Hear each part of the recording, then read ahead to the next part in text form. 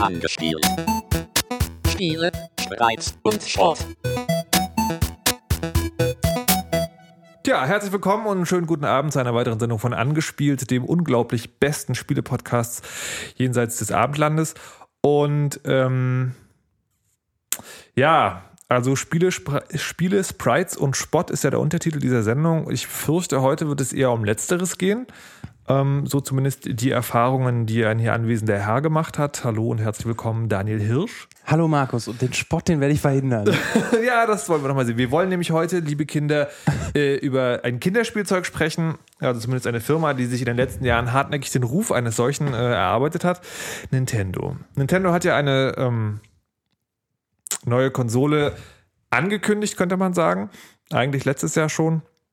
Haben sie dann erstmal wieder zurückgezogen. Jetzt soll es aber echt und wirklich losgehen. Dieses Jahr auf der E3 haben sie die Konsole dann richtig vorgestellt. Und es gibt von dieser E3, also dieser Spielemesse in San Francisco? L.A. Ach, da und von zurückgezogen kann ja schon mal gar nicht die Rede sein. Entschuldigung, die haben die letztes Jahr auf der E3 vorgestellt. Ja. Und auf der Gamescom gab es genau nichts zu sehen. Ja, aber also das war genau klar. Die haben nichts. von vornherein gesagt, dass das Ding erst auf der nächsten E3 mit Spielen präsentiert wird. Nein. Ja. Ich nenne das zurückgezogen. Ja, mach doch. Und auf der diesjährigen E3, also wurde die halt mit Spielen vorgestellt und mit was für Spielen sie vorgestellt wird. Es gibt davon auch ein Video, also wie Daniel und Mats, der andere von Club Mats, also so eine seltsame Internetvereinigung, den die beiden angehören, und ich, wie wir da sitzen und diese Nintendo PK live gucken, und ich sitze in der Mitte und neben mir brechen die beiden jungen Herren in regelmäßigen Abständen in Tränen aus oder zerreißen sich die Haare. Also Daniel zum Beispiel sitzt mir jetzt gegenüber, hat immer noch kahle Stellen von diesem Termin. Das war nicht schön. Kannst du noch mal kurz für jeden, der nicht dabei war, zusammenfassen, warum das aus der Sicht eines Nintendo-Fans, der es doch eigentlich geil finden will, der guten Willen mitbringt, nicht so geil war? Naja, wie gesagt, Nintendo hatte da die Chance, endlich mal wieder, also was heißt endlich, eine neue Konsole vorzustellen, eben die Wii U mit Spielen, und es war im Vorfeld schon gemunkelt worden, dass das jetzt möglicherweise endlich mal eine Konsole ist, wo Nintendo auch so ein bisschen auf Next-Gen-Leistung setzt, endlich mal eine HD-Konsole macht, und wenn sich ein Nintendo-Fan nichts sehnlicher wünscht, dann wirklich die bekannten Nintendo-Franchises in Hochglanz-HD-Optik zu sehen, und sie hatten hier wirklich die Chance, die Hütte zu rocken. Und ich als Nintendo-Fan hatte da tatsächlich auch große Hoffnung, dass da wirklich was passiert, aber was dann abgeliefert wurde, war so desaströs. Muss ich da noch weiter ins Detail gehen? Ja, also... Also wenn man mal, ja, ein bisschen. Ja, wenn man sich jetzt vorstellt, okay, man sieht jetzt möglicherweise ein neues Zelda oder ein neues Metroid, irgendein bekanntes Nintendo-Franchise, was wirklich für Hardcore-Spieler gedacht ist eigentlich, in HD-Optik, dann gab es davon nämlich gar nichts, weil wenn man überhaupt von richtigen Spielen reden möchte, dann gab es nur Pikmin 3, den Nachfolger von 2 Gamecube-Spielen, und das sah nicht nach super geiler HD-Zukunftsoptik aus, sondern eigentlich meiner Meinung nach sah es genauso aus wie auf dem Gamecube, also wie auf der, also nicht wie auf der Wii, sondern auf der Konsole davor. Das muss man sich auf der Zunge zergehen lassen. Damit hat Nintendo schon mal tief gestapelt, direkt am Anfang der Pressekonferenz. Da dachte man sich noch so, okay, ja gut, schwach einsteigen, aber dann geht's richtig ab. Aber man muss im Nachhinein sogar sagen, das war eines der Highlights dieser Pressekonferenz, weil was dann noch an Wii U-Spielen von Nintendo selber angekündigt wurde, war ein neues Super Mario Bros. U, was wirklich eigentlich genauso aussieht wie alle New Super Mario Bros. Titel. Man kann es wirklich nicht anders sagen.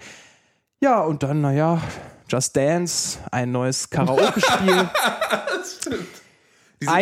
Diese Stelle empfehle ich auch in diesem Video von der PK, wo Ubisoft auf die Bühne kommt. Ubisoft, die Firma, die Watch Dogs vorgestellt hat auf der E3. Und gesagt hatte, wir werden jetzt ein wirklich geiles Spiel präsentieren, auf das ihr alle gewartet habt, und dann kommt dieser Just Dance 4 Bildschirm. Da muss ich eben noch dazu sagen, einziger Lichtblick war ja tatsächlich der Überraschungstitel Zombie U, der auch von Ubisoft war, der aber schon einen Tag vorher auf der Ubisoft-Konferenz gezeigt wurde. Also das ist ein exklusiver Wii U-Titel, also auch ein 18er-Titel. Zombie U ist im Prinzip ein Ego-Shooter, postapokalyptisch mit Zombies, wie man sich das vorstellt. Und nutzt das Wii U Gamepad sehr schön als Scanner, als Inventar, und hat eben dieses besondere Feature, dass wenn man stirbt, man zu einem Zombie wird, einen anderen Spieler übernimmt und sich dann selber jagen und töten muss, um die Gegenstände zu bekommen. Einziger Lichtblick, ja, also auch noch Highlight dieser Pressekonferenz. Also du nicht von greifst Nintendo. jetzt schon vor, weil das konnte man da auf der Pressekonferenz noch gar nicht so gut sehen. Auf der Pressekonferenz hatten wir noch da gesessen und gemutmaßt, möglicherweise handelt es sich dabei um einen Rail-Shooter, wo man sich gar nicht frei bewegen kann. Was tatsächlich passiert ist, das werden wir gleich erzählen, denn wir hatten die Chance, eine Wii U schon mal Probe zu spielen. Nintendo hat, die kommen ja dieses Jahr auch wieder, also die bringen dieses Jahr nicht nur die Wii U nicht mit zur Gamescom, die kommen gleich überhaupt nicht. Und Nintendo hat jetzt nach der E3 gesagt, so, wir machen jetzt eine Deutschland-Tour. Das heißt, die sind in Berlin, München, Hamburg und noch irgendwo, glaube ich, Köln möglicherweise. Ja. Und machen da halt so Presseveranstaltungen, wo man halt mal diese Konsole Probe spielen kann, diese neue. Und der Herr Hirsch und ich, wir waren da und haben das mal ausprobiert. Und ich möchte, um das schon mal vorwegzunehmen, um euch, weil ihr jetzt natürlich ganz gespannt vor den neuartigen Rundfunkempfangsgeräten sitzt und ich glaube, oh Gott, ist es jetzt der große Reinfall oder muss ich mich für weiteren Hass bereit machen oder wird es doch ganz toll?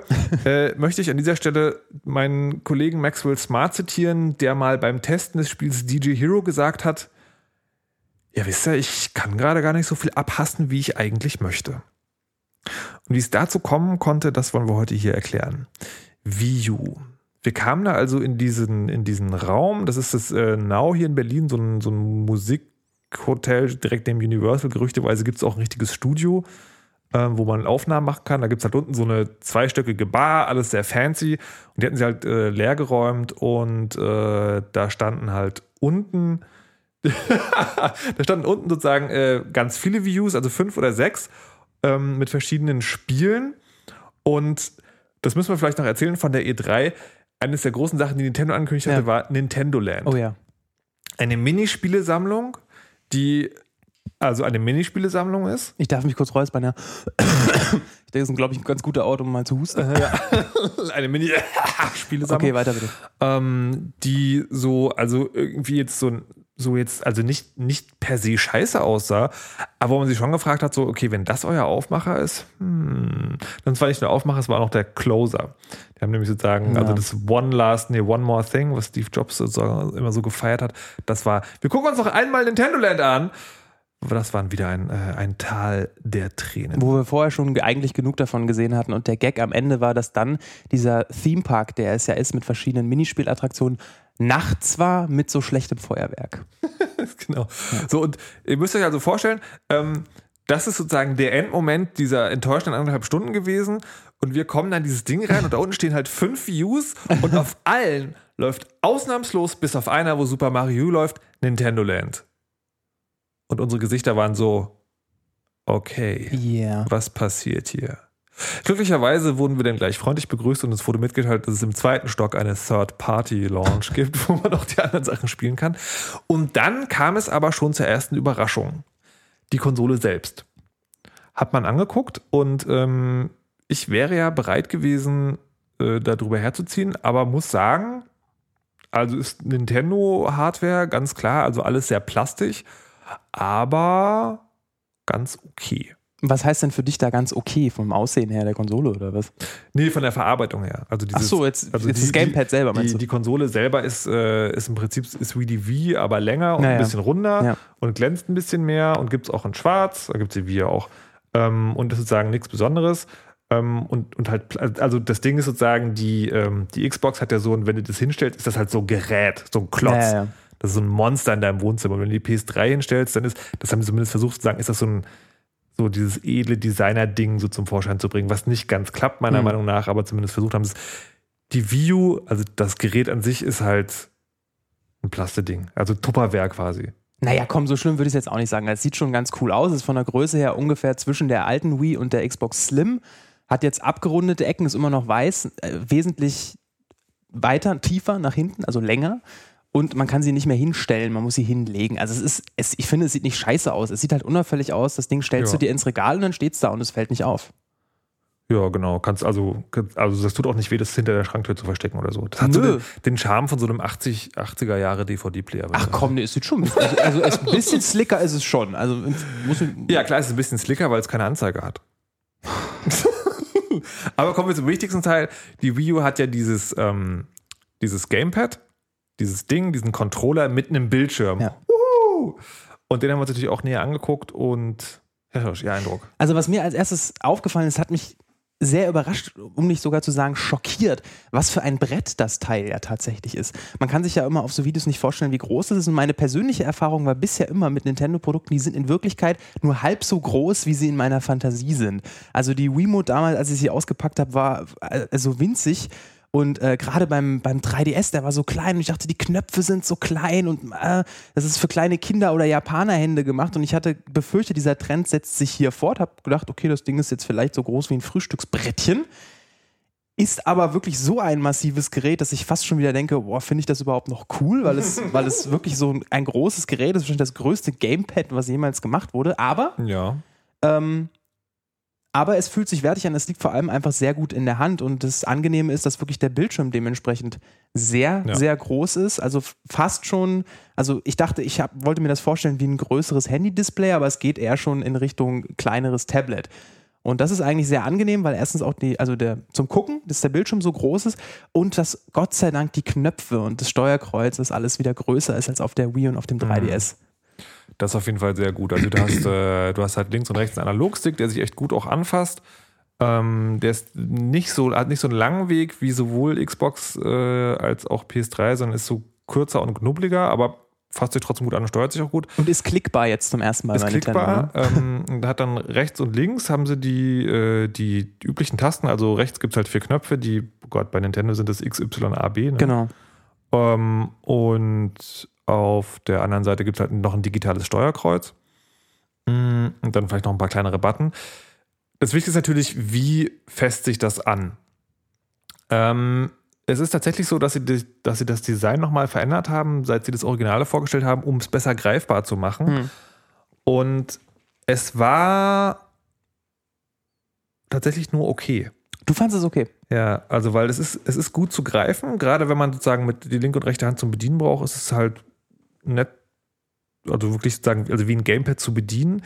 Zu dem Bildschirm können wir gleich noch kommen, aber so jetzt erstmal nur die einfache Steuerung. Das spielt sich gut. Ich habe aber gemerkt, es gab der Ninja Gaiden Sigma 3, wo du ja wirklich, das ist ja ein Buttonbasher. Also eigentlich musst du dann noch mehr können, aber man spielt es erstmal als Buttonbasher. Und da ist mir die linke Hand schnell sozusagen so ein bisschen verkrampft. Also weil in der rechten kannst du nicht das ganze Gewicht halten, sondern bist immer am Drücken, am schnellen Drücken von den Knöpfen und du hältst quasi alles mit der linken Hand und das ist so, das kenne ich auch vom PS3-Controller, wenn man das zu lange macht oder zu heftig, dann verkrampft es, weil es ist tatsächlich zu klein, um es bequem in der Hand zu halten. Du meinst diese Ausbuchtung sozusagen? Ja, die müssten eigentlich noch dicker sein. Ja, okay, ja, das stimmt, da gebe ich dir recht. Es ist so vom Komfort her, also damals, für mich ist immer noch der Controller, der am besten an der Hand liegt, also damals der GameCube-Controller, der war so passgenau auf meine Handgröße. Das hier ist jetzt so ein bisschen kleiner, aber eben, finde ich, immer noch wesentlich bequemer als die Knubbel vom PlayStation-Controller. Ja. Also, wie gesagt, ich habe jetzt nicht so lange so ein Spiel gespielt wie du jetzt da, deswegen kann ich da nicht den Langzeittest, da kann ich da nicht von sprechen. Aber ich kann mir vorstellen, dass es möglicherweise so dann nicht ganz so bequem ist auf Dauer. Genau, also ich denke, also wie gesagt, das ist okay und ist bei Weitem besser als PS3. Ich denke aber, dass es für so heftige Spiele eher nicht geeignet ist. Okay. Es gibt noch die bringen für die Wii U noch ein extra Gamepad raus, also so einen stinknormalen Controller, den ich nicht ausprobiert habe, der mir aber auch aussah, als ob er eine Ecke zu klein wäre. Also eine kleine Ecke zu klein. Nee, würde ich nicht sagen. Also ich hatte das Ding ja in der Hand. Ja. Du hast das Ding doch auch in der Hand gehabt. Ja, nicht bei dem Spiel. Das habe ich vergessen. Das wollte ich eigentlich noch machen. Verdammt. Ach, wieder nicht genug vorbereitet. Aber dieser Controller für die Wii U, dieser Pro-Controller, der ist ja wirklich nachempfunden einem im weitesten Sinne Xbox-Controller. Also da kann man also beim besten Willen jetzt wirklich nicht viel falsch machen. Das Einzige, was mir aufgefallen ist im Nachhinein, und das ist jetzt reine Spekulation, aber vielleicht nicht uninteressant, das Ding war unglaublich leicht. Und das hat mich so irritiert und ich wusste nicht, wieso ist das Ding so leicht? Und ich glaube, es besteht eine gewisse Wahrscheinlichkeit, dass da gar kein Rumble drin war, was für so einen Pro-Controller schon wieder komisch wäre. Aber ich weiß nicht, vielleicht lehne ich mich da auch zu weit aus. War Rumble in dem Ding drin? In dem Gamepad? Ja. Mhm. Ja. Okay, dann der Bildschirm. Der Bildschirm selber? Vom Gamepad. Man würde jetzt übertreiben, maßlos, wenn man sagen würde, es sieht aus wie ein Retina-Display. Also ich finde es gut. Und wahrscheinlich auch ausreichend, aber es ist nicht so, dass ich denke, wow, So, also es ist wirklich ein sehr gutes Display. Aber was Kontrast und Schärfe angeht, kennt man inzwischen einfach Besseres. Wie ging es dir? Also ich glaube, es ist dichter, also schärfer sozusagen, also hat eine höhere Pixeldichte als sowas wie iPad 1 zum Beispiel. Okay. Es ist tatsächlich ein bisschen blasser, aber durchaus okay. Also man kann jetzt irgendwie so von Techniken hin und her. Ich habe so gedacht, ich glaube, was ich tatsächlich geil fände, ist, das könnte ich mir richtig vorstellen, sozusagen das Ding mit ins Bett nehmen und da noch einen Film drauf gucken oder noch eine Serie oder so. Also so gut war der schon, dass ich mir das vorstellen könnte. Und man kann ja auch Super Mario zum Beispiel kann man auch komplett auf diesem Display spielen. Ist auch völlig in Ordnung. Also das geht als mobile Spielekonsole und so ginge das tatsächlich in Ordnung. Fand ich gut. Ja, und das ist tatsächlich, weil der auch wirklich so überraschend groß ist, dieser Bildschirm, dass man das auch angenehm machen kann. Und ich versuche halt noch einen Größenvergleich zu finden. Er ist halt nicht so groß wie ein iPad. Aber er ist größer als jedes Handy, das ihr jemals in der Hand hat. Ja. Also genau auf dem Hälfte des Weges. Noch eine technische Sache ist Batterielaufzeit. Da habe ich einen Typen gefragt von Nintendo und der meinte so, naja, es kommt natürlich darauf an, wie man das nutzt. Und dann meinte ich so, naja, Heavy Use. Und dann meinte er, Heavy Use, naja, konservativ geschätzt 3 bis 5 Stunden. Puh, also kann man, also ist natürlich sozusagen noch in der Mache das Produkt, aber ich würde tatsächlich sagen, eher so 1,5. Also das nicht ohne das irgendwie belegen zu können, sondern einfach meine Erfahrung mit Presse spreche. Okay. Das heißt, man muss das auf jeden Fall am Stromkabel spielen. Kann man auch, also das kann er. Man kann gleichzeitig aufladen und spielen. Der Aufladeport ist aber Nintendo proprietär. Das sah für mich sehr stark aus nach dem Ding, was auch im 3DS drin ist. Also im Prinzip wie so ein kleiner USB-Anschluss, aber dicker. Das heißt, möglicherweise verdienen die dann auch durch Zubehör gut Geld, irgendwie so hier dann die Ladestation fürs Ding. Nee, also das Kabel an sich wird ja mit Sicherheit dabei sein. Ich glaube, Nintendo schifft sich da ganz elegant um ein ziemlich großes Problem rum, indem sie dieses Kabel dann natürlich mitliefern und es lang genug machen, dass du problemlos damit spielen kannst. Ich glaube, ich könnte mir tatsächlich vorstellen, dass das Ding auch meinetwegen nur 2 Stunden hält, aber sich am Ende die Leute nicht aufregen, weil man dann einfach wieder mit Kabel spielt und das so da so ein bisschen unter den Teppich gekehrt wird. Deswegen. Ja, man muss aber schon sozusagen, man muss schon also an der Stelle ehrlich sagen, dass sozusagen eines dieser Werbeversprechen dann halt nicht eingefüllt ist.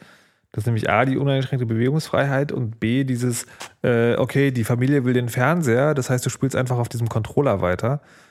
Das kannst du dann machen, musst es aber in demselben Zimmer machen. Das sowieso. Die Reichweite glaube ich nicht, dass du das im Nachbarzimmer machen kannst. Glaube ich nicht, dass das darüber hinaus... Ja, glaube ich nicht. Wäre ich mir nicht so sicher, aber gut. Da denkst du ja jetzt gerade besser über Nintendo als ich. Das ist ja mal ungewöhnlich. Ich habe keine Ahnung, was der Übertragungsstandard ist, aber wenn das irgendwie WLAN oder sowas ist. Also ich bin ja immer noch gespannt. Bisher hat man auf Vorführungen diesen Controller immer nur am Kabel gesehen. Also mittlerweile... Ich bin ja mal wirklich gespannt, was passiert, wenn die ersten wirklich kabellos sind.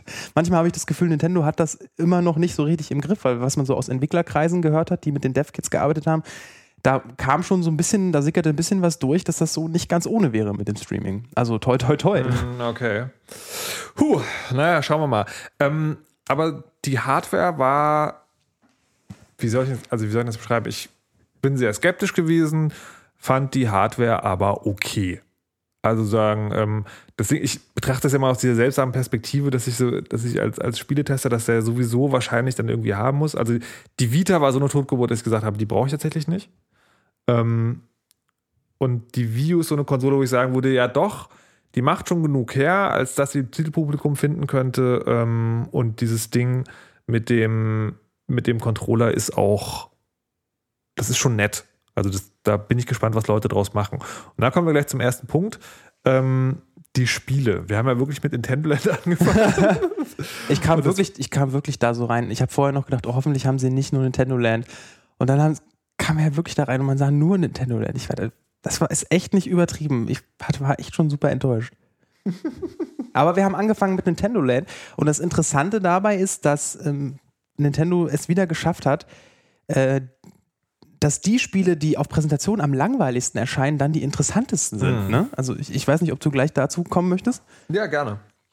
Und das war nämlich dieses, also Nintendo Land ist ja eigentlich eine Minispielsammlung, die dazu beitragen soll, die verschiedenen Fähigkeiten des Controllers zu untermauern.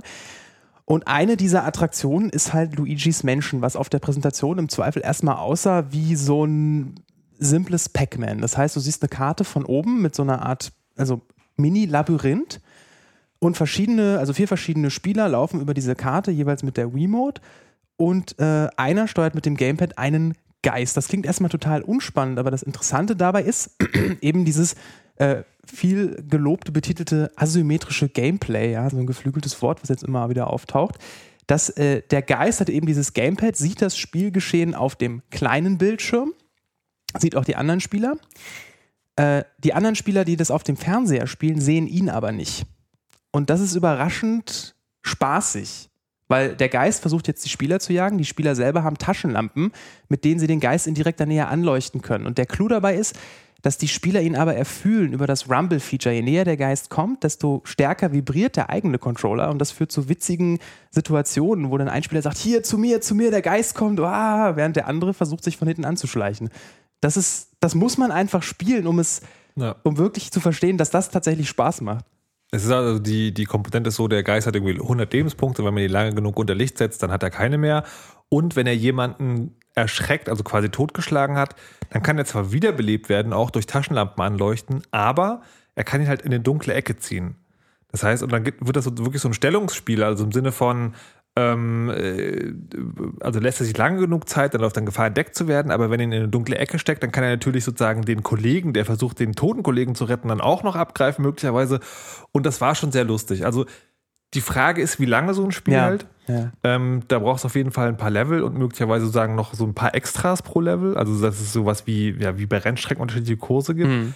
Aber generell kann ich mir das als ein Spiel, was man wirklich so, wenn man mit ein paar Leuten zusammen ist, mal so für eine halbe Stunde dattelt, sehr, sehr, sehr gut vorstellen. Das war, es gab noch ein anderes Spiel, das ähnlich funktioniert, ist das Animal Crossing? Animal Crossing war das, genau. Genau. Da war es so, da gibt's also auch vier Einzelne und der Typ auf dem Gamepad. Und diese 4 Einzelnen rennen durch so einen Garten, wo sie eine bestimmte Anzahl von Leuten zusammenkriegen müssen, um von Bäumen so große Zuckerkugeln runterfallen zu lassen. Und sie müssen eine bestimmte Anzahl von Zuckerkugeln sammeln. Und der andere steuert 2 Figuren gleichzeitig. Das ist das Geile. Ja. Jeweils mit einem Analogstick eine Figur und sieht halt das auf seinem Display, während die auf dem großen Fernseher auch nur sozusagen einen kleinen Ausschnitt sehen. Und das hat sich für mich nicht ganz so lustig angefühlt, war aber trotzdem also von der Idee her schon okay. Und das waren so Punkte, wo ich sage, okay, das sind jetzt nicht Spiele, wo ich so sage, okay, die Wii U wird auf jeden Fall ein Knaller, aber es hat mir gezeigt, dass es also eine Richtung gibt, in die man gehen kann und dass es möglicherweise noch sozusagen mit der Zeit dann ein paar andere lustige Ideen gibt, die aus diesem wir haben jetzt 2 Bildschirme, tatsächlich was machen. Ja, das ist das Interessante, weil das ist eine Sache, die ich so nicht erwartet hätte, als die Wii U damals vorgestellt wurde. War ja allgemein so ein bisschen die Enttäuschung, das ist ja gar nicht so innovativ wie jetzt damals revolutionär die Wii. Und man denkt sich, ist ja ein Touchscreen, da kann ich mir jetzt an einer Hand abzählen, was da machbar ist. Aber ein Single-Touchscreen? Das ist noch ein anderes Thema. Ja, aber da denkt man, okay, da macht man halt so ein bisschen Inventory oder eine Karte drauf und das war's. Was Nintendo aber eben dadurch gezeigt hat, ist, dass sie sich dabei, dass sie eben noch mehr entwickelt haben, als nur diesen Touchscreen zu benutzen, sondern diesen extra Bildschirm eben für dieses asymmetrische Gameplay nutzen und so mich tatsächlich überrascht haben und eigentlich noch mehr als vorher von diesem Konzept des Controllers überzeugt haben, auf eine Art, mit der ich nicht gerechnet hätte. Und das macht mir eigentlich auch Hoffnung. Ich habe mich aber auch tatsächlich gefragt bei allen diesen Spielen bei Nintendo Land, wie viel Spieltiefe steckt da drin und wie lange spielt man daran? Bei Wii Sports und auch bei Wii Sports Resorts, hatte zwar denselben Zweck, die Wiimote zu erklären, aber die Spiele hatten eine gewisse Spieltiefe, die ich auch noch länger gespielt habe, so gerade so Wii Bowling. Hier könnte ich mir tatsächlich vorstellen, dass auch mal nach 2 Stunden Schluss ist mit so einem Spiel. Ja, das halte ich aber tatsächlich für Teil des Konzepts, also dass das wirklich so eher Spiele sind, die man mit Leuten zusammenspielt. Und ich glaube, in größeren Gruppen spielt man nicht länger als 1-2 Stunden. Ich würde gleich noch, was gibt's nach diesem Donkey Kong Crash Course? Das war ein einfaches Geschicklichkeitsspiel, was mit Überbewegungssteuerung gespielt wurde, war auch okay. Und dann gab es noch dieses Ninja-Spiel, was man in allen Trailern auch sieht. Also wo man das Gamepad, wie so ein Tisch vor sich hält und dann über diese Oberfläche wischt und damit quasi Schuriken, also Wurfsterne, auf den Bildschirm wirft. Und das war so ein typischer Blender, finde ich. Okay, wieso? Naja, das hat halt irgendwie so mäßig funktioniert. Fandest du? Also grundsätzlich fand ich das sehr genau von der Steuerung. Es gab halt nur dieses Problem und das ist kein kleines Problem, dass sich der Sensor dekalibriert mit der Zeit. Das gleiche Problem wie bei Wii Motion Plus, dass die Bewegung nur über die relative Veränderung im Raum gemessen wird und keinen Fixpunkt hat. Und das hatte ich auch, als ich das gespielt habe, so dass ich so am Ende war mein Zielkreuz in meiner Nullstellung sozusagen nicht mehr in der Mitte, sondern links unten. Und man kann das zwar wieder wie bei der Wiimote kalibrieren, indem man auf den Bildschirm zeigt und auf dem Steuerkreuz drückt, aber ja, das ist so lala. Das will man nicht während des Spiels machen und mir ist das schon relativ, also das ist schon relativ am Anfang, schlägt das zu. Okay. Bevor das Spiel losging, musste man auf diese Trommel 3 Wurfsterne schießen. Mhm. Und es ist mir nicht gelungen, 3, also sagen, wenn ich eine kleine Pause mache zwischen diesen 3 Wurfsternen, das auf einen Fleck zu kriegen. Okay. Das ging erst, weil man es ganz schnell hintereinander gemacht haben, was mir so ein bisschen den Verdacht erregt hat, okay, das gibt die Lageänderung gar nicht so oft durch, sondern macht dann noch irgendwie so Annäherungsalgorithmen, wo du gerade hinschießt. Okay. Und das fand ich schon sehr so, und es hat auf mich so dieses Gefühl von, ich hatte bei den Wii-Bewegungssteuerungen am Anfang immer das Gefühl, das ist schon die richtige Idee, aber es funktioniert nicht ganz genau. Ja. Das ist ja auch tatsächlich so gewesen. Und deswegen, das ist so ein Spiel, da wäre ich an Nintendo-Stelle sehr, sehr, sehr vorsichtig, weil für mich hat das echt so ein, das funktioniert nicht richtig Beigeschmack hinterlassen. Ja, da hat sich ja Nintendo auch schon, da habe ich einen Artikel gelesen, auch schon zu geäußert, die sind sich dessen bewusst. Ich glaube nicht, dass sie daran irgendwas ändern, weil dann müssten sie halt neue Sensoren entwickeln und das sind, glaube ich, dieselben, die auch in der Wii Motion Plus drin sind, sondern sie werden es eher versuchen, Game Design technisch zu umschiffen. Oder halt eben, denken sich wahrscheinlich, na gut, das sind so Casual Games, da ist es im Zweifel egal, wenn man es nur 5 Minuten spielt. Ich habe übrigens dann ja auch den Typen, der daneben stand, von Nintendo, den habe ich darauf angesprochen, der meinte natürlich, ja, es ist ja jetzt auch nur eine Demo-Version und so, aber ganz ehrlich, das wird auch in der finalen Version so sein. Klar. Wie immer so, denke ich auch. So, dann sind wir unten gab es auch Super Mario Wii U, was so lala war.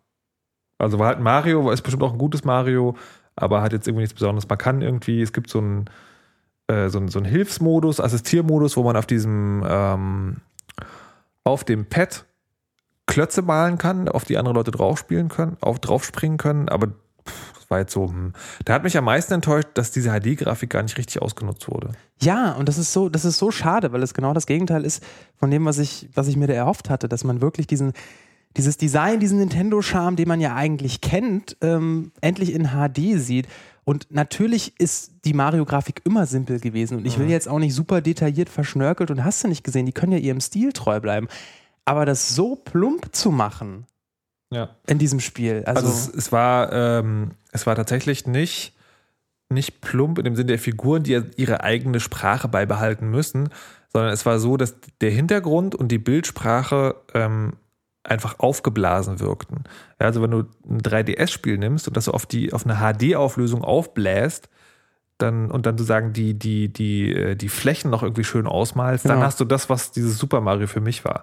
Genau. Das wirkte also auf mich wie so hingerotzt. Ja, tatsächlich. Und also das haben ja auch viele andere Journalisten kritisiert, dass es so ungewöhnlich so eine sichere Bank ist, die Nintendo da mit diesem Spiel fährt. Das ist sicherlich ein total lustiges Ding, aber eben genau das Gegenteil von dem, was man sich dann erhofft von einer HD-Konsole von Nintendo. Ja, so ist das. Also im unteren Stockwerk war es quasi so, okay, aber muss man nicht unbedingt haben. Ist aber ein witziges Konzept. Ich habe den, zu einem Second Screen noch, also ich habe den dann gefragt, ob das Ding Media-Eigenschaften hat. Und er so, nee, hat es nicht. Nintendo geht davon aus, dass alle schon 1000 Player zu Hause stehen haben. Und es kann also nicht DVD, es kann nicht Blu-ray abspielen. Und als ich gefragt habe, ob diese Konsole als Media-Server auch fungieren kann, irgendwie, also auf diesen Controller-Stream, meint er so, also es gibt irgendwie USB-Anschlüsse, wo man auch Festplatten anschließen kann, aber über alles andere könne er noch nichts sagen. Und dann sind wir hoch ins 2. Stockwerk gegangen. Willst du noch kurz über dieses Panorama-Ding reden? Ach so, ja, das fand ich jetzt, nette Spielerei. Also, ja, bitte. Ja, es ist tatsächlich nur eine Spielerei. Also Nintendo hatte an einem Stand auch verschiedene Videos am Laufen, unter anderem vom Karneval in Rio oder von irgendeiner Rikscha-Fahrt durch Hongkong oder was das war. Und der Clou an der Sache war, dass das mit einer komplett 360-Grad-Kamera aufgenommen wurde und man sich jetzt mit diesem Wii U Gamepad, wenn man sich das vor die Augen hält, im Raum drehen konnte und jeweils dann das sieht, was man also vor Ort sehen würde. Also man dreht sich nach links und sieht dann in diesem Video auch nach links. Das ist natürlich nur eine nette Spielerei und ein Gimmick, aber war ein interessantes Proof of Concept irgendwie. Fand ich einfach. Genau, also das war interessant, um zu zeigen, dass diese Bewegungssteuerung dass sie funktioniert, aber das Bild war halt auch sehr schwammig, was möglicherweise auch eher in den 360-Grad-Kameras lag als in der Wii U. Aber genau, es ist halt so eine Spielerei. So nice, aber...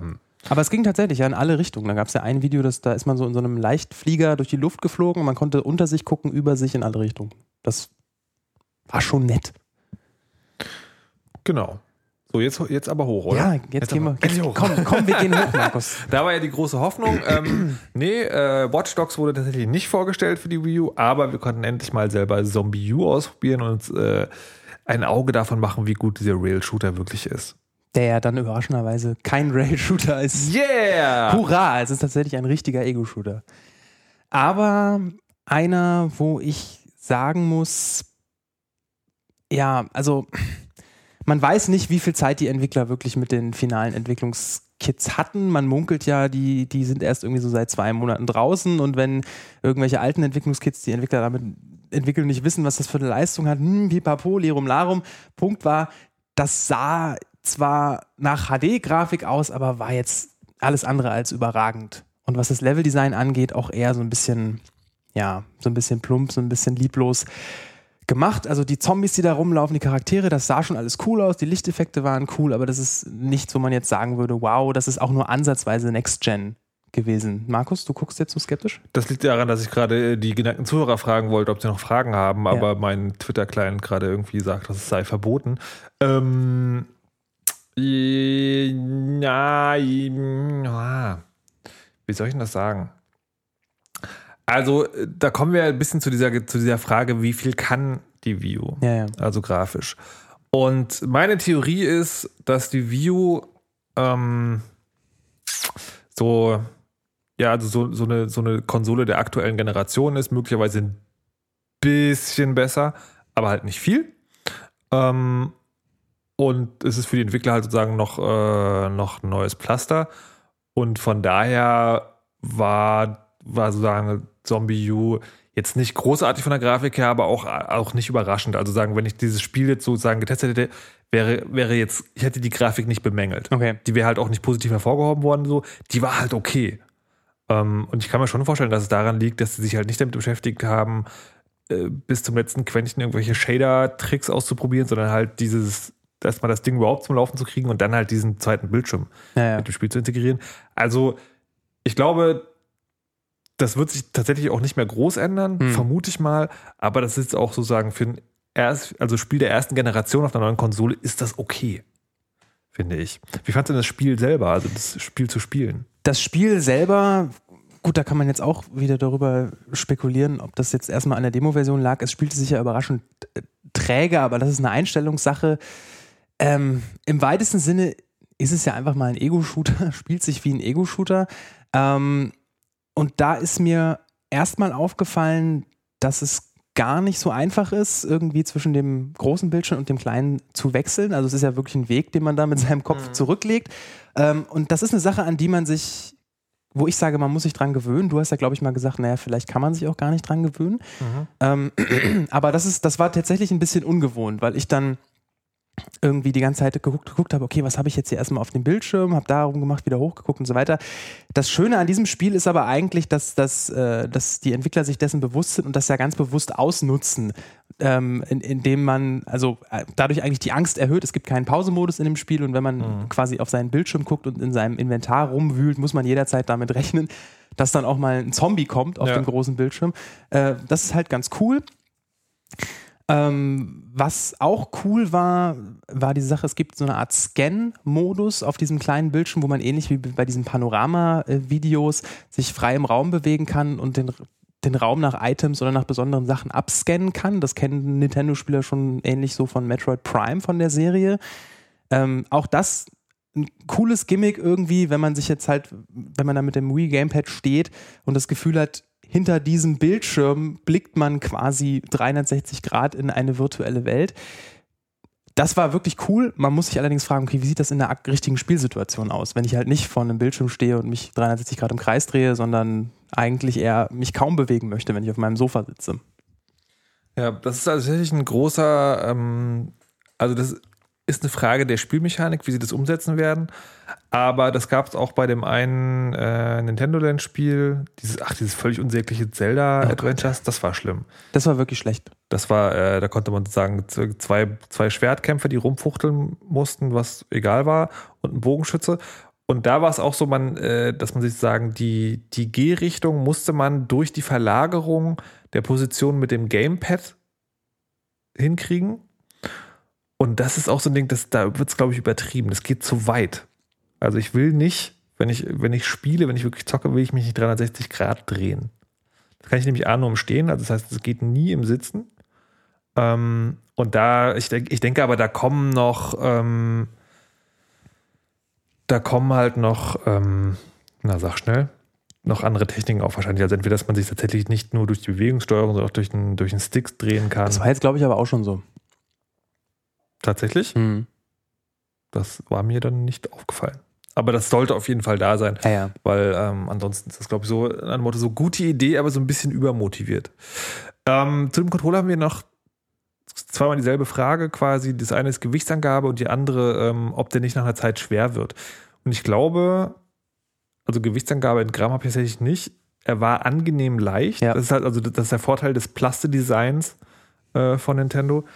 Angenehm leicht und ich glaube auch, man kann da echt eine ganze Weile mitspielen. Also ich glaube tatsächlich, von der Dauer her, würde ich das vergleichen mit einem Xbox-Controller. Die sind ja ein bisschen massiver und schwerer und ich glaube, der ist nicht viel schwerer. Wenn tatsächlich nicht so Spiele auf den Markt kommen, die dich dazu zwingen, die ganze Zeit das Ding vor deinen Augen zu halten, weil das war wirklich bei diesem Zelda-Spiel, was wir da gemacht haben, ja die ganze Zeit notwendig als Bogenschütze, dass du das vor dein Gesicht hältst und da haben mir nach 2 Minuten die Arme wehgetan. Wenn man es so zwischendurch nochmal machen muss, ist es völlig okay. Ja, genau. Also fürs richtige Zocken quasi, also so normaler Controllerhaltung vor dem Körper auf jeden Fall okay. Klar, in irgendwelchen irren Posen geht's nicht. Dann war ja noch das viel bescholtene Pikmin. Das habe ich ja gar nicht erst ausprobiert. Wie war das? Ich fand es ein bisschen schade. Es gibt für dieses neue Pikmin 2 verschiedene Steuerungsschemata. Das eine funktioniert mit der Wiimote, mit der Wiimote Plus, wo man quasi den Cursor mit der Wiimote, also man steuert mit dem Stick die Figur und hat zusätzlich noch einen Cursor, mit dem man seine Pikmin-Einheiten mehr oder weniger rekrutiert. Das macht man mit der Wiimote, mit dem Cursor. Nur das konnte man leider ausprobieren, weil es gibt eigentlich noch einen anderen Mode mit dem Gamepad, wo man diesen Cursor eben auch durch die Neigung steuern kann. Diese Wiimote-Steuerung funktioniert tadellos. Also es spielt sich tatsächlich wie Pikmin. Wer Pikmin kennt, der weiß das. Und es sieht so aus wie Pikmin und es ist eigentlich exakt das Gleiche in HD. Das ist cool, das kann man auch mal wieder machen. Und das steuert sich sehr leicht mit der Wiimote. Das geht super von der Hand, aber ist jetzt nichts Revolutionäres. Das ist cool, es ist Pikmin, es macht Spaß. Ich hätte es gerne mit dem Gamepad probiert, aber das ging leider nicht. Das Gamepad sagt hier gerade Herr Winterfeld im Chat, der andere Teil von Club Martin, das andere Viertel von Club, egal. 500 Gramm knapp. Okay. Finde ich jetzt echt, also von der Gewichtsangabe her sehr schwer. Ich hätte auch gesagt weniger, also es kam mir vor wie 400 Gramm Salami, keine Ahnung. 300? Ich weiß, okay. Also dann ist es möglicherweise ein bisschen schwerer, aber wirklich angenehm zu handeln. Ja. Wenn man halt, wenn es halt nicht so wild wird, wie bei Ninja Gaiden. Das war auch unspektakulär. Also Ninja Gaiden, so eine Serie, wo man mit einem Ninja durch die Gegend schnetzelt, kann man nicht anders sagen. Und da hat man wirklich gesehen, okay, also Nintendo will auch wieder blutig sein. Also du hast ab und zu nichts gesehen, weil der ganze Bildschirm voller geronnenem Blut deiner Feinde und das war unglaublich und ist halt ein typisches Ninja-Gaiden, also mir zu schwer. Aber die Leute werden den Spaß haben und das ist halt also wirklich ein Metzelspiel. Dann gab es noch P100, kann man im Hinterkopf behalten, ist unspektakulär und eins von den Spielen, was wahrscheinlich als Vollpreisspiel kommt, obwohl es höchstens 10 Euro wert ist. Dann gab es noch, was gab es denn hinten links in der Ecke? Hinten links meinst du Arkham City noch? Nee. Zwischen Pikmin und Ninja Gaiden. Ja, da gab es noch WarioWare. Hast du das gespielt? Ich habe es leider nicht gespielt. Das ging leider auf der E3 auch total unter. Da hat man nur so in den Berichten gehört, okay, das gibt es irgendwie. Kaum Leute haben es angespielt. Es war da und aus denselben Gründen wie alle anderen haben wir es auch nicht gespielt. Schade also eigentlich. möglicherweise, ich habe da immer zu mal hingelinst und habe aber nie was gesehen, wo ich dachte, okay, das will ich jetzt ausprobieren. Na, das ist halt ein WarioWare-Spiel. Ne? Das ist halt 2D-Comic-Optik, super schnelle Minispiele, die nur ein paar Sekunden dauern, aber das kann tatsächlich gerade mit diesem Gamepad sehr spaßig werden. Ja. Was wir auch nicht ausprobiert haben, ist das Singspiel. Warum eigentlich nicht? Weil wir reinkamen und beim ersten Spiel irgendjemand so einen unsäglichen, diesen hier Where's My Number, Call Me Maybe Song. Und dann dachten wir so, okay, das müssen wir nicht machen. Und es ist auch egal, dass man auf dem Gamepad dann den Text lesen kann. Das letzte Spiel, was ich noch ausprobiert habe, war Batman. Und Batman das war witzig, weil einerseits war es so, okay, das ist ganz cool und ich erkenne tatsächlich keinen groben Unterschied zu der Version von der Xbox, die ich gespielt habe. Andererseits haben die Steuerung so dermaßen überfrachtet. Also Batman ist ja ein Spiel, was also viele Knöpfe braucht, wo ja wirklich, also du hast auf jedem Knopf 1 oder 2 Belegungen. Und du musst da relativ häufig auf den Bildschirm gucken, um so deine Inventory-Sachen auszumachen, um Minispiele zu machen und so weiter und so fort. Und da habe ich so gedacht, der Weg, also wirklich, obwohl es kommt einem so gar nicht so vor, wenn man sich überlegt, aber der Weg vom Bildschirm zu dem kleinen Bildschirm, der kommt einem dann, wenn man gezwungen wird, ihn zu nutzen, doch relativ lang vor. Und obwohl ich das Konzept total mag, dass man nämlich sagt, wir haben auf dem großen Bildschirm gar kein Interface mehr, sondern nur noch die Spielwelt und alles andere ist auf dem kleinen Bildschirm, weiß ich nicht, ob das wirklich funktionieren kann. Also das kann wirklich erst ein langer Test bringen. Also gerade bei so einem Spiel wie Batman brauchst du das Tutorial und musst dich so einfuchsen. Aber ich bin da wirklich am Zweifeln. Also ob das dann möglicherweise wieder in die Kategorie nette Idee, aber trägt langfristig nicht. Ich will es wirklich mögen, aber mich hat es überrascht, wie sehr ich mich nach kurzer Zeit schon genervt hat. Ja, ne, also man hat es nicht im Hinterkopf. Man denkt, oh cool, das ist ein Fortschritt, keine Anzeigen mehr auf dem Bildschirm. Aber dieser Vorteil hat eben den Nachteil von der Latenz, die man einfach hat. Durch dieses Hin- und Hergucken geht ja einfach Zeit verloren. Und das ist halt echt die Frage, ob dieser Zeitverlust das Gameplay so beeinflusst, dass es eher stört. Ja, also es ist halt, also bei sowas wie Zombie U, finde ich, kann man tatsächlich als Teil des Spiels machen, wie du schon meintest, das finde ich ja gut. Und du kramst in der Kiste und möglicherweise passiert auf dem Bildschirm irgendwas, was du nicht siehst. So auch Fallout würde sich wunderbar dazu eignen, dass du diesen Armbandcomputer, der quasi das Menü ist, dass der auf diesem Gamepad stattfindet. Das wäre total super denkbar. Aber die Frage ist wirklich sagen, ob dann diese Analogien zur realen Welt nur eine nette Idee sind und nicht nerven. Aber generell, wie war denn jetzt dein Eindruck von der Konsole? Ja, heiter bis wolkig mit Tendenz zu sonnig. Es war ja ein Auf und Ab, gerade nach dieser Pressekonferenz. Auf der einen Seite bin ich positiv, wie gesagt, überrascht über die Ideen und Konzepte, die Nintendo da wirklich entwickelt hat für dieses Gamepad. Wenn es sich jetzt wirklich nur konzentriert hätte auf, oh, hier eine Karte, hier ein Inventory, dann wäre ich, glaube ich, skeptischer gewesen. Jetzt bin ich tatsächlich auch der Meinung, okay, da steckt wirklich was dahinter und da kann man mit guten Ideen wirklich viel draus machen und ich glaube, dass Nintendo das kann und dass wir sowas sehen werden. Das stimmt mich sehr zuversichtlich, aber eben, ja, diese vielen Kleinigkeiten, die einen immer noch so skeptisch machen. Also eben diese Ungenauigkeit von dem Sensor teilweise. Wir wissen nicht, wie leistungsstark ist das Ding wirklich und wir wissen eben auch nicht, wie nervig ist das mit dieser Latenz, hoch und runter gucken. Das sind alles so Sachen, also ich will es mögen und es ist ein gutes Konzept, aber so hundertprozentig überzeugt bin ich noch nicht. Hauptsächlich eben, weil ich nicht weiß, wie teuer ist das Ding und wie viel Leistung steckt drin. Ja, da kommen wir gleich zu. Das beschreibt aber ziemlich gut auch mein Gefühl. Also ich denke, wenn ich jemand wäre, der sich für eine Konsole entscheiden müsste, wäre es definitiv nicht die Wii U. Also definitiv nicht einfach so, weil ich nach dem, was ich gesehen habe, immer noch glaube, dass zum Beispiel, was rohe Rechenkraft angeht, die PS3 immer noch vorne ist. Und ich würde, glaube ich, also ich würde auch eher auf die nächste Xbox warten, als mir eine Wii U zu holen. Aber sozusagen als jemand, der das Hobby ernsthaft betreibt und möglicherweise sich noch eine Konsole reinstellt, würde ich sagen, ja, das sieht schon nicht schlecht aus. Also wenn es nicht zu teuer ist, würde ich mir das auch noch mitnehmen. Also gerade, weil es auch möglicherweise so ein paar Spiele gibt, die eigentlich ganz geil sein könnten. Und da kommen wir natürlich zum wichtigen Punkt, dem Preis. Die offiziellen Stellen haben nichts gesagt, außer ja, Weihnachtsgeschäft, wird es rauskommen und Preis sagen wir nicht. Die haben ja beim 3DS, das wusste ich gar nicht, die haben beim 3DS schon, hat Nintendo gar keinen Preis gesagt, sondern man kann nur sozusagen die Händler kriegen halt den Einkaufspreis und legen dann irgendwelche Preise fest und so soll es hier wohl auch sein. Vielleicht. Also er hat gar nichts Konkretes gesagt, nur dass er rechnet damit, dass es so läuft. Jetzt ist gerade justament heute ein Link aufgetaucht, dass Amazon die Wii U für 400 € anbietet, also natürlich 399. Jetzt besteht nur diese Sendung ja standesgemäß mit der Frage, wie viel wäre es dir wert? Du kannst ja davon ausgehen, dass du vor dem Release diese ganzen Kleinigkeiten, die dir so ein bisschen Kopfschmerzen machen, nicht mehr erfährst, sondern dass du die wirklich erst durch einen Test oder sagen, indem du so lange wartest, bis jemand anders das ausprobiert hat. Du als bekennender Nintendo-Fanboy stehst also möglicherweise Anfang Dezember vor der Entscheidung, kaufe ich das Ding jetzt oder nicht? Ja. Wie ist die Antwort? Weiß ich da schon, was da drin steckt an Leistung? Oder muss ich warten, bis es jemand auseinandergebaut hat? Das werden die ja wahrscheinlich nicht sagen. Das ist ja auch der Punkt, damit rechne ich. Ich glaube tatsächlich, die ziehen das durch und sagen es gar nicht. Und man muss warten, bis irgendjemand das Ding auseinanderbaut. Ja. Was ich krass finde. Und deswegen werde ich auch warten, bis das Ding jemand auseinanderbaut. Wirklich. Na gut, wie wird dann die Entscheidung ausfallen preismäßig bei dir? Also was muss drin sein, dass du sagst, ich kaufe es überhaupt? Ja, es sollte so viel Technik drin sein, dass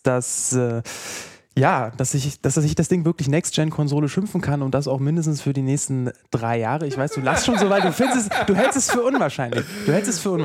So, dann, also wenn dem so ist, dann zahle ich dafür auch 400 €. Mhm. Also mehr sollte es schon nicht sein, aber dann ist mir die 400 € auch schon wert. Mhm. Wenn es, wie du vermutest, wirklich nur eine Xbox 360 ist oder eine PS3 mit einem Controller mit Bildschirm drin, ich glaube, dann würde ich nur 200 zahlen wollen. Okay, das heißt aber, du wirst dich mit den 300 auch zufrieden geben, die es sicherlich irgendwie 2, 3, 4 Monate nach Einführung kosten wird. Also das ist so eine ganz, ganz schwierige Grauzone gerade. Also ich glaube, es kann sein, dass im Endeffekt das Fanboy-Herz dann siegt. Dass ich dann wirklich zähneknirschend sage, okay, es ist nur eine Xbox mit einem Bildschirm. Ah gut, ja, ihr habt jetzt das neue Zelda angekündigt, ihr Schweine, dann 300, okay. Aber wirklich nur mit Zähneknirschen. Okay, also ich finde das sehr interessant. Bei mir ist es so, ich würde sagen, also wenn 249 kostet, schlage ich auf jeden Fall zu. Egal wie leistungsfähig das Ding ist. Ja, von dem, was ich gesehen habe. Also ich würde sagen, für eine aktuelle Konsole mit einem Second Screen würde ich nochmal 250 € ausgeben. Okay. 299 wäre so zähneknirschend, aber okay. 349 würde ich sagen, ja, nee, dann warten wir aber dann warten wir nochmal richtig und 399 geht auf gar keinen Fall. Also das ist, sie haben sehr clever das gemacht, weil ich glaube, alle Leute rechnen mit 299, hätten bei 349 noch gesagt, so, ja, okay. Und für 399 wäre so dieser Preis gewesen, wo alle am Anfang denken, so, nee, das ist zu viel. Und wo sie dann am Entscheidungstag doch sagen, ich will es aber trotzdem haben. Und ich denke, die ziehen das durch. Die ziehen das, nehmen das übers Weihnachtsgeschäft mit. Mit 399? Mit 399, kann ich mir gut vorstellen. Also möglicherweise mit so Startgeboten dann 379 oder so oder 390 im Spiel, aber ich kann mir gut vorstellen, dass sie das durchziehen. Ich wäre aber da nicht dabei. Nee, ich auch nicht. Zu Weihnachten 399 für eine gepimpte Xbox? Nee. Ich poste gerade einen Link, vorbestellen für 369, wäre trotzdem noch zu viel. Ja. Also dann müsste schon erste Testberichte und iFixit müsste das Ding auseinandergenommen haben. Also, geil, aber voll das kleine Fusion-Kraftwerk drin. Aber das glaube ich einfach nicht. Ja, also so desillusioniert bin ich dann nun doch noch nicht. Liebe Hörer, wenn ihr es besser wisst oder wenn ihr eine Bezugsquelle habt, wo es noch billiger ist, dann könnt ihr es gerne in die Kommentare zu diesem Podcast schreiben. Den gibt es auf monoxy.de. Ich danke Daniel Hirsch fürs dabei sein. Sehr gern. Wir sprechen uns wahrscheinlich dann im Dezember, wenn du deine neue Konsole hast. Für 500 €. Für 500 €. Und ansonsten, wenn ihr Fragen habt, wie gesagt, Kommentare oder Mail oder Twitter oder wie auch immer, ihr wisst Bescheid. Bis demnächst.